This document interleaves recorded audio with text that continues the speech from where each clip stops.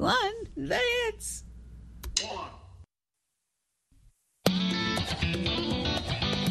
Welcome to Learning English, a daily 30-minute program from the Voice of America. I'm Dan Friedel. And I'm Katie Weaver. This program is aimed at English learners. So we speak slowly, and we use words and phrases especially written for people learning English.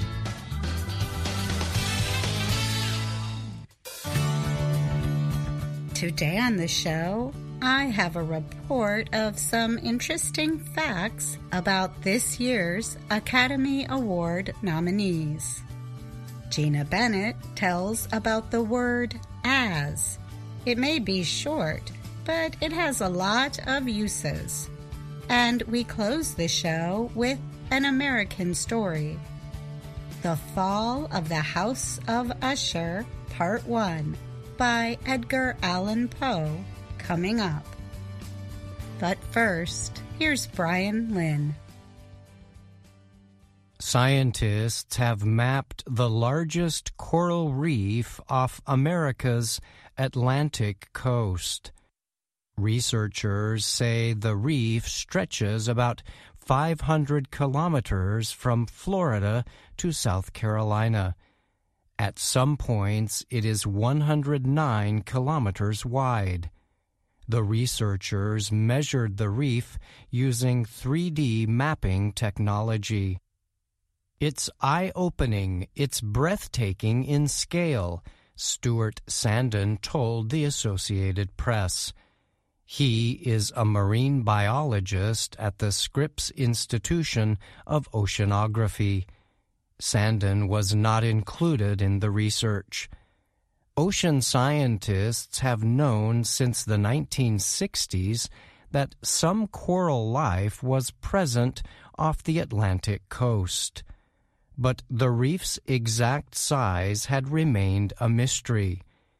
New underwater mapping technology made it possible to construct images of the ocean floor in 3 dimensions. The largest yet known deep coral reef has been right under our noses, waiting to be discovered, said Derek Sowers. He is an oceanographer at the nonprofit group Ocean Exploration Trust. Sowers and other scientists recently released maps of the reef in the publication Geomatics. The reef was found at ocean depths from 200 to 1,000 meters. Deep-sea life cannot use sunlight to carry out photosynthesis.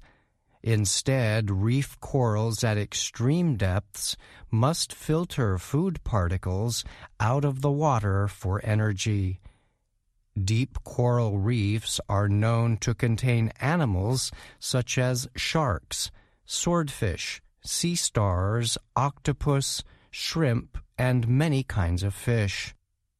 Unlike deep coral reefs, tropical reefs are better known to scientists and sea explorers alike because they are easier to reach.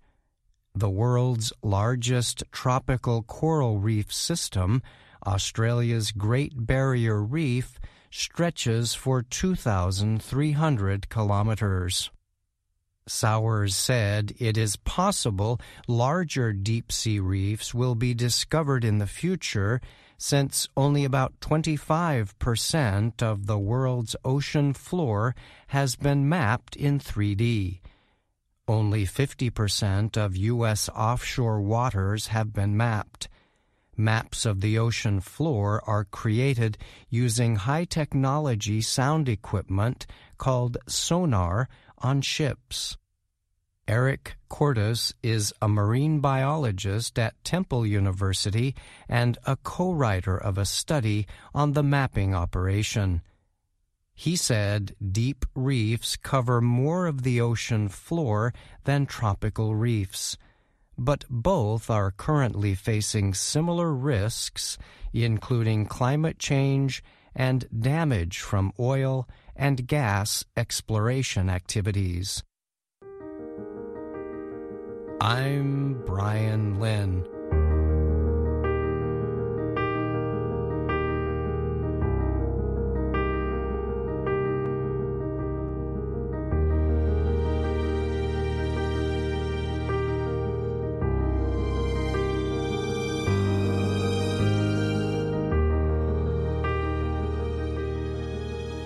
The Academy of Motion Picture Arts and Sciences on Tuesday announced the nominees for Hollywood's highest movie awards, the Oscars.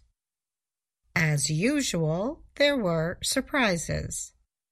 And there were snubs, meaning filmmakers or films that were rejected as candidates. Here are some of the facts about this year's nominees. Actor Jodie Foster was nominated for her performance in a supporting role in the film Nyad. It is her 5th nomination. The first came 47 years ago, when she was just 14 years old. This year, she returns as a nominee after an unusually long absence from the Oscars. Her last nomination was for Nell in 1995. Foster has won 2 Academy Awards as a lead actor. Her first came in 1989 for the movie The Accused. She won again in 1992 for the film The Silence of the Lambs. Her co-star in Nyad, Annette Bening, is also nominated for an Oscar in the Best Performance by a Lead Actress category. Like Foster, Bening has been nominated 4 other times, but she has yet to win any Academy Awards. Foster has more nominations than the rest of the actors in her category combined.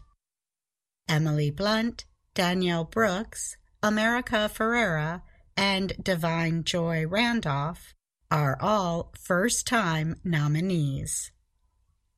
Foster's gap between nominations is not a record, though. Last year, actor Judd Hirsch got his first nomination in 42 years for his performance in The Fabelmans. Music writer or composer John Williams is back in the running for an Oscar.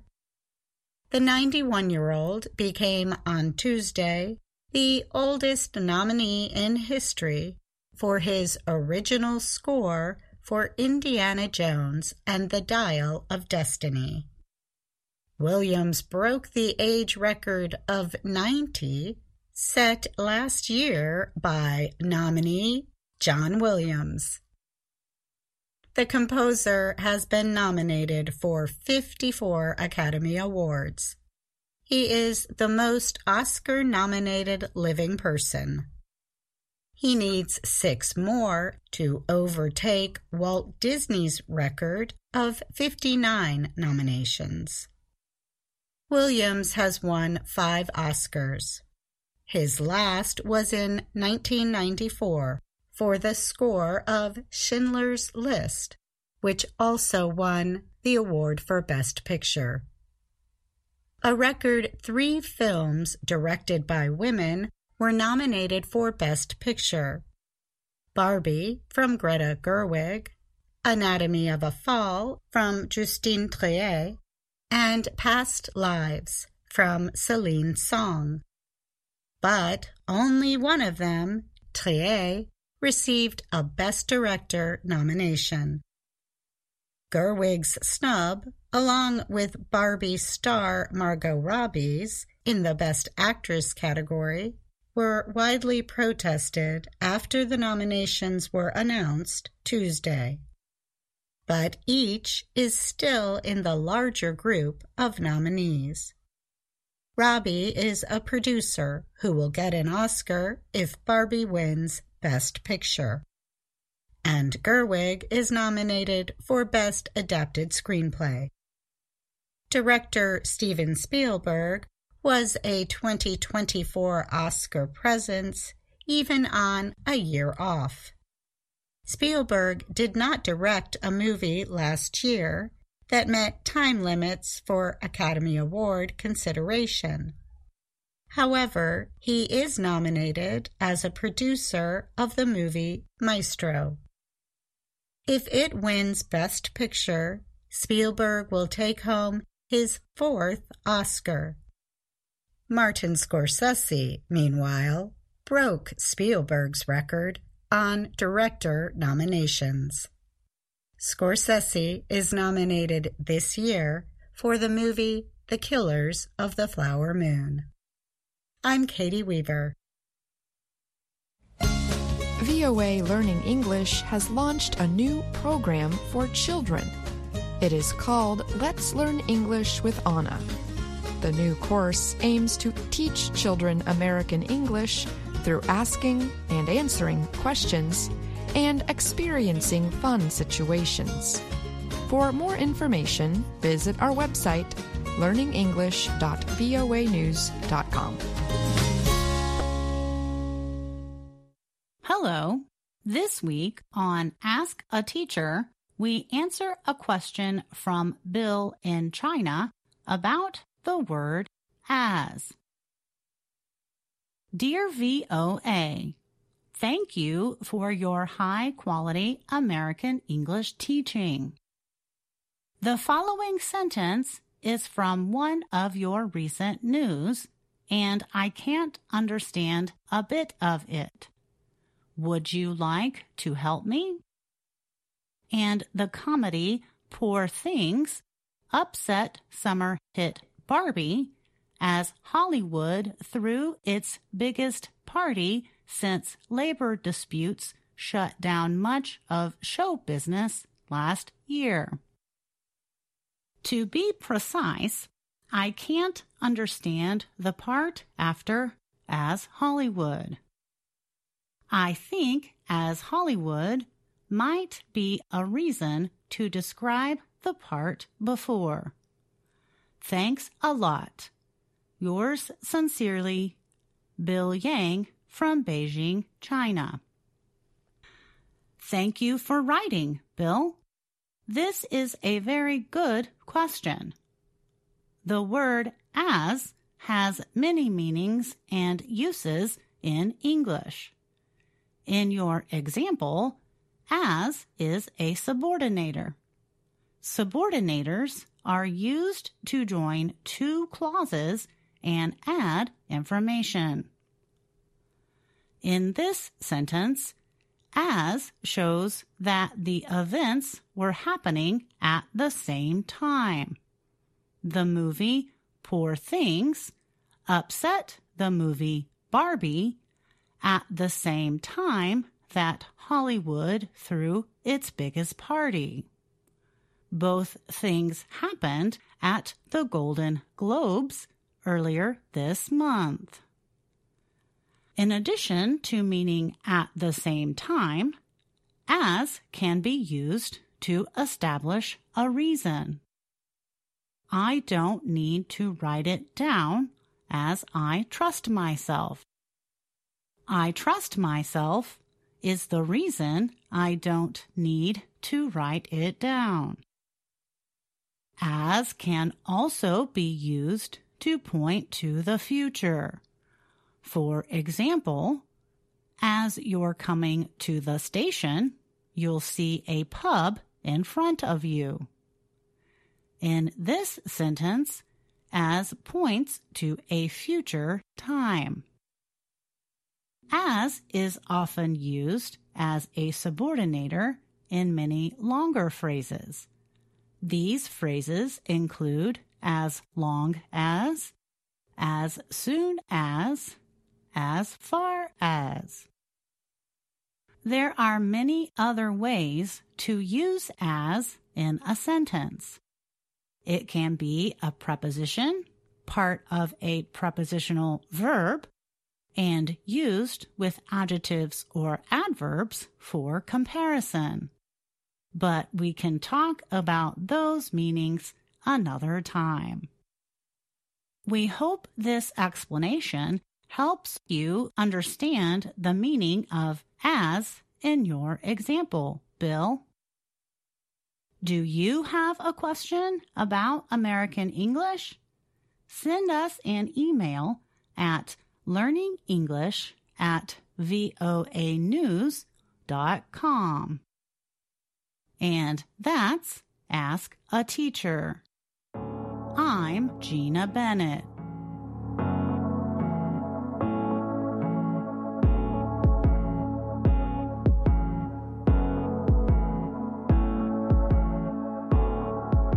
You just heard this week's Ask a Teacher.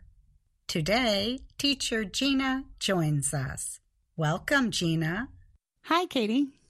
In this week's program, we learned as can be a subordinator. Yes, subordinator as can show at the same time, refer to a point in the future, or give a reason. At the end of today's program, you mentioned that as can be used in other ways. Let's talk more about them now. Great idea. As is a subordinator when followed by a clause or a group of words with a verb. But when as is followed by a noun phrase, it's a preposition. So in the sentence, I don't need to write it down as I trust myself, as is a subordinator. But in the sentence, I was very serious as a student, as is a preposition. Exactly. And as is used in prepositional verbs like serve as or act as. For example, the teacher serves as an example. Is a prepositional verb like a phrasal verb? A prepositional verb is similar to a phrasal verb because it is a verb plus a particle, but it's different because a prepositional verb is always followed by a noun phrase.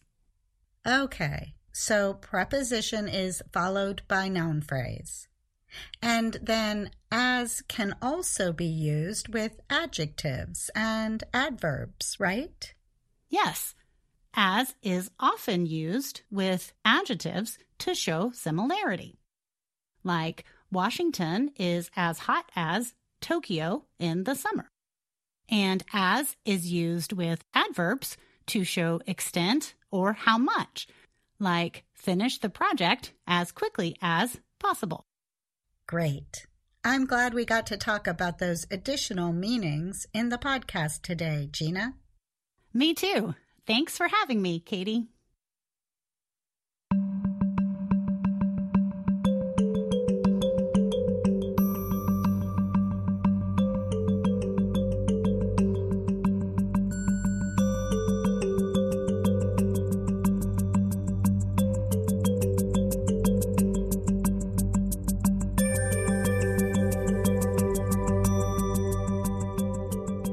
The Fall of the House of Usher, Part 1. It was a dark and soundless day, near the end of the year, and clouds were hanging low in the heavens. All day I'd been riding on horseback through country with little life or beauty, and in the early evening I came within view of the House of Usher. I do not know how it was, but with my first sight of the building, a sense of heavy sadness filled my spirit. I looked at the scene before me, at the house itself, at the ground around it, at the cold stone walls of the building, at its empty eye-like windows, and at a few dead trees. I looked at this scene, I say, with a complete sadness of soul, which was no healthy earthly feeling.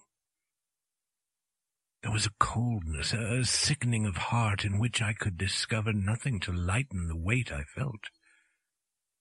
What was it, I asked myself, what was it that was so fearful, so frightening in my view of the House of Usher? This was a question to which I could find no answer. I stopped my horse beside the building, on the edge of a dark and quiet lake. There I could see reflected in the water a clear picture of the dead trees and of the house and its empty eye-like windows. I was now going to spend several weeks in this house of sadness, this house of gloom. Its owner was named Roderick Usher. We had been friends when we were boys, but many years had passed since our last meeting. A letter from him had reached me, a wild letter which demanded that I reply by coming to see him.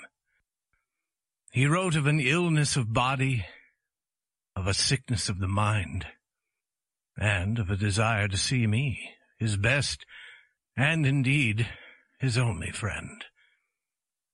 It was the manner in which all this was said, it was the heart in it, which did not allow me to say no. Although as boys we'd been together, I really knew little about my friend. I knew, however, that his family, a very old one, had long been famous for its understanding of all the arts, and for many quiet acts of kindness to the poor. I had learned, too, that the family had never been a large one, with many branches. The name had passed always from father to son, and when people spoke of the House of Usher, they included both the family and the family home. I again looked up from the picture of the house reflected in the lake to the house itself. A strange idea grew in my mind, an idea so strange that I tell it only to show the force of the feelings which had laid their weight on me.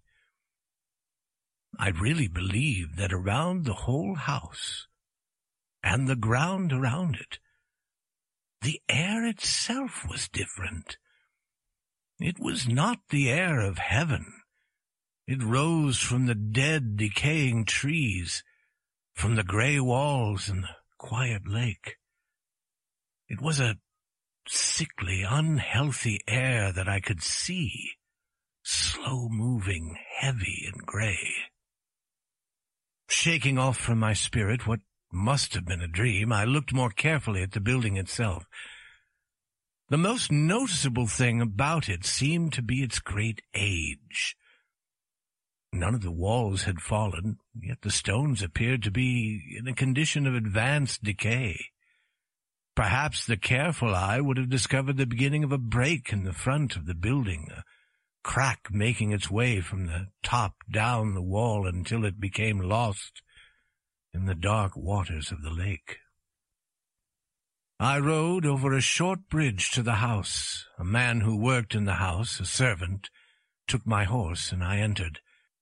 Another servant of quiet step led me without a word through many dark turnings to the room of his master. Much that I met on the way added, I do not know how, to the strangeness of which I've already spoken. While the objects around me, the dark wall coverings, the blackness of the floors, and the things brought home from long-forgotten wars, while these things were like the things I had known since I was a baby, while I admitted that all this was only what I had expected, I was still surprised at the strange ideas which grew in my mind from these simple things. The room I came into was very large and high. The windows were high and pointed at the top, so far above the black floor that they were quite out of reach. Only a little light, red in color, made its way through the glass and served to lighten the nearer and larger objects. My eyes, however, tried and failed to see into the far high corners of the room. Dark coverings hung upon the walls. The many chairs and tables had been used for a long, long time. Books lay around the room, but could give it no sense of life. I felt sadness hanging over everything. No escape from this deep, cold gloom seemed possible. As I entered the room, Usher stood up from where he had been lying and met me with a warmth which, at first, I could not believe was real. A look, however, at his face told me that every word he spoke was true. We sat down, and for some moments, while he said nothing, I looked at him with a feeling of sad surprise. Surely no man had ever before changed as Roderick Usher had. Could this be the friend of my early years? It is true that his face had always been unusual. He had gray-white skin, eyes large and full of light, lips not bright in color, but of a beautiful shape, a well-shaped nose, hair of great softness, a face that was not easy to forget. And now the increase in this strangeness of his face had caused so great a change that I almost did not know him. The horrible white of his skin and the strange light in his eyes surprised me and even made me afraid. His hair had been allowed to grow, and in its softness it did not fall around his face, but seemed to lie upon the air. I could not, even with an effort, see in my friend the appearance of a simple human being.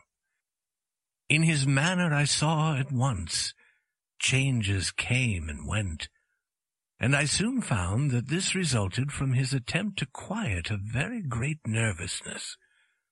I had indeed been prepared for something like this, partly by his letter and partly by remembering him as a boy. His actions were first too quick and then too quiet. Sometimes his voice, slow and trembling with fear, quickly changed to a strong, heavy, carefully spaced, too perfectly controlled manner. It was in this manner that he spoke of the purpose of my visit, of his desire to see me, and of the deep delight and strength he expected me to give him. He told me what he believed to be the nature of his illness. It was, he said, a family sickness, and one from which he could not hope to grow better. But it was, he added at once, only a nervous illness which would, without doubt, soon pass away. It showed itself in a number of strange feelings. Some of these, as he told me of them, interested me, but were beyond my understanding. Perhaps the way in which he told me of them added to their strangeness. He suffered much from a sickly increase in the feeling of all his senses. He could eat only the most tasteless food. All flowers smelled too strongly for his nose. His eyes were hurt by even a little light, and there were few sounds which did not fill him with horror. A certain kind of sick fear was completely his master. "I shall die," he said. "I shall die. I must die of this fool sickness. In this way and no other way, I shall be lost. I fear what will happen in the future, not for what happens, but for the result of what happens. I have indeed no fear of pain, but only fear of its result, of terror. I feel that my time will soon arrive when I must lose my life and my mind and my soul together in some last battle with that horrible enemy, fear." That's all the time we have for today's show, but join us again tomorrow for another VOA Learning English program. Thanks for listening. I'm Katie Weaver. And I'm Dan